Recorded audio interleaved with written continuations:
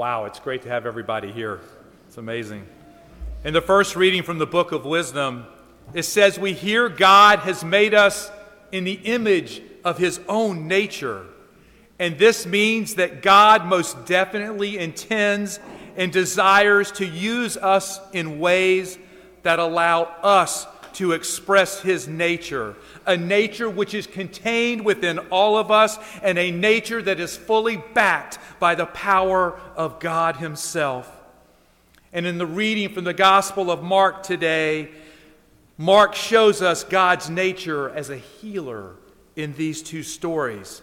And so, if we share the nature of God, then we too have the power to help God in healing. And it's not always a physical healing that needs to be done. It could be mental, it could be emotional, it could be spiritual. It's important for us to also know that healing comes in many different forms. First is prayer. Sometimes just by listening, maybe a touch or a hug, and I'm so happy now that I can hug people again. Maybe it's by voice. Maybe it's a simple text or an email to someone. Maybe it's offering your forgiveness. Maybe it's just being there and being present.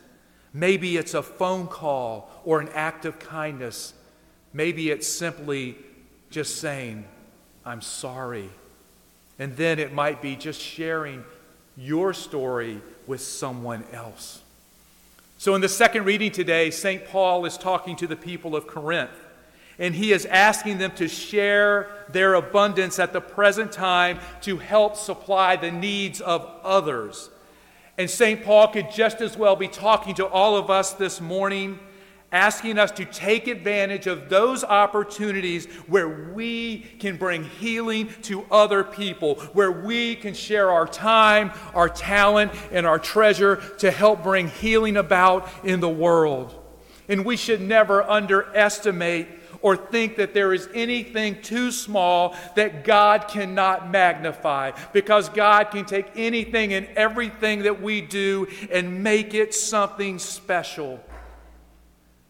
So I was talking to one of our parishioners at Bible study the other day, and she was recounting to me a story of healing that I would like to share with you. This person had lost their husband, and they were entering into Christmas for the first time on her own. Now, she had spent Christmas Eve with her children, but she found herself alone in her house on Christmas Day, thinking about all of the other families while she sat there by herself. And in her own words, she said, "It was terrible. It was tough to be at home alone on Christmas Day." And then the doorbell rang. It was a friend who brought her a plate of food with turkey and mashed potatoes. And the friend, they couldn't stay, but they knew that she was alone and wanted to bring her food. This simple gesture of friendship meant everything to this person and provided her with a source of comfort during this difficult time of loneliness, so much that many years later she is still sharing that story. And who would think that a simple plate of food could bring healing to someone? But that's exactly what God does. You see, that plate of food, it was like touching the cloak of Jesus himself. So the question I have for you is, how many times have we not done something because maybe we thought it was too small or that it would not make a difference? So I was talking to another person just yesterday who shared a story about taking a friend who was in a car accident to church. And so she told the friend, "Hey, I'd like to go to Bible study afterwards," and invited the friend to come along. And as this friend walks into Bible study, someone immediately says, "Oh my goodness, I have been praying that you would join us." And on top of that, the discussion that took place that day was one that brought healing to this person as it relates to her family. Because you see, there's a lot of healing that takes place when we become selfless, when we sacrifice and we are concerned with the other person. But the question is, how many times have we not gone out of our way to help someone when we could have? Because you see, whether we do something or whether we don't do something, it has ripple effects. It has consequences, and things happen as a result of that.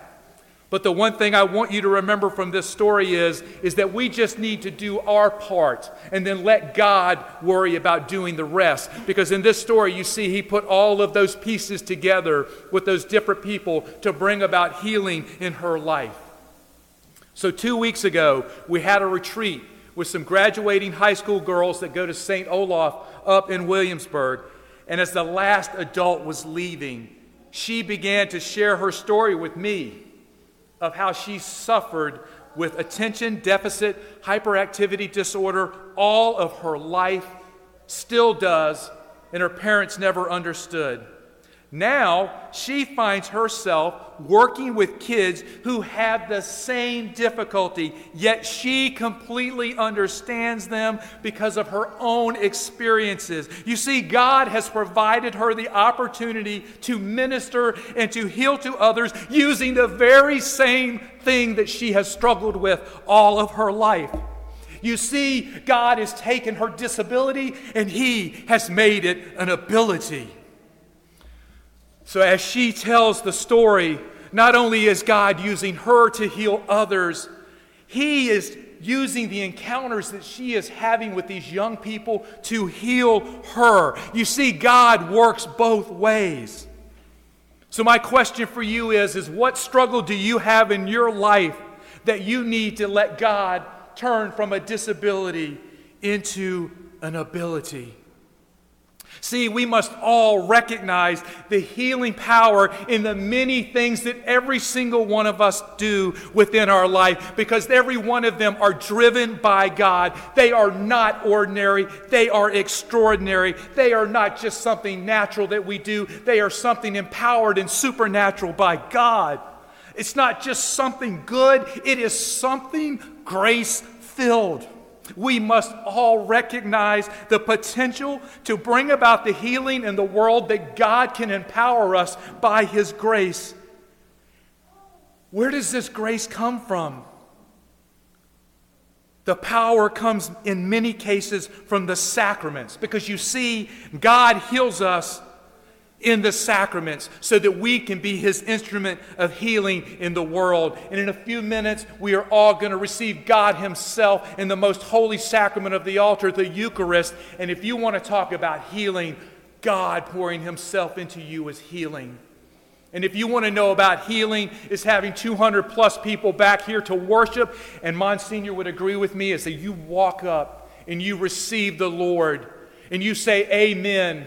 I can see the love in your face. I can see the desire that you have to serve God, and it brings healing to my souls. I had dozens of encounters with y'all just coming up to receive Jesus.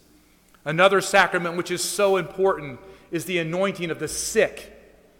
I just was talking to a lady yesterday who's struggling and suffering, and the first question I asked her, I said, have you received the anointing of the sick? And she said, no. Please, if you are suffering or struggling with something, receive this sacrament of God's healing. I have never met a priest when asked to do an anointing. All I ever hear is yes.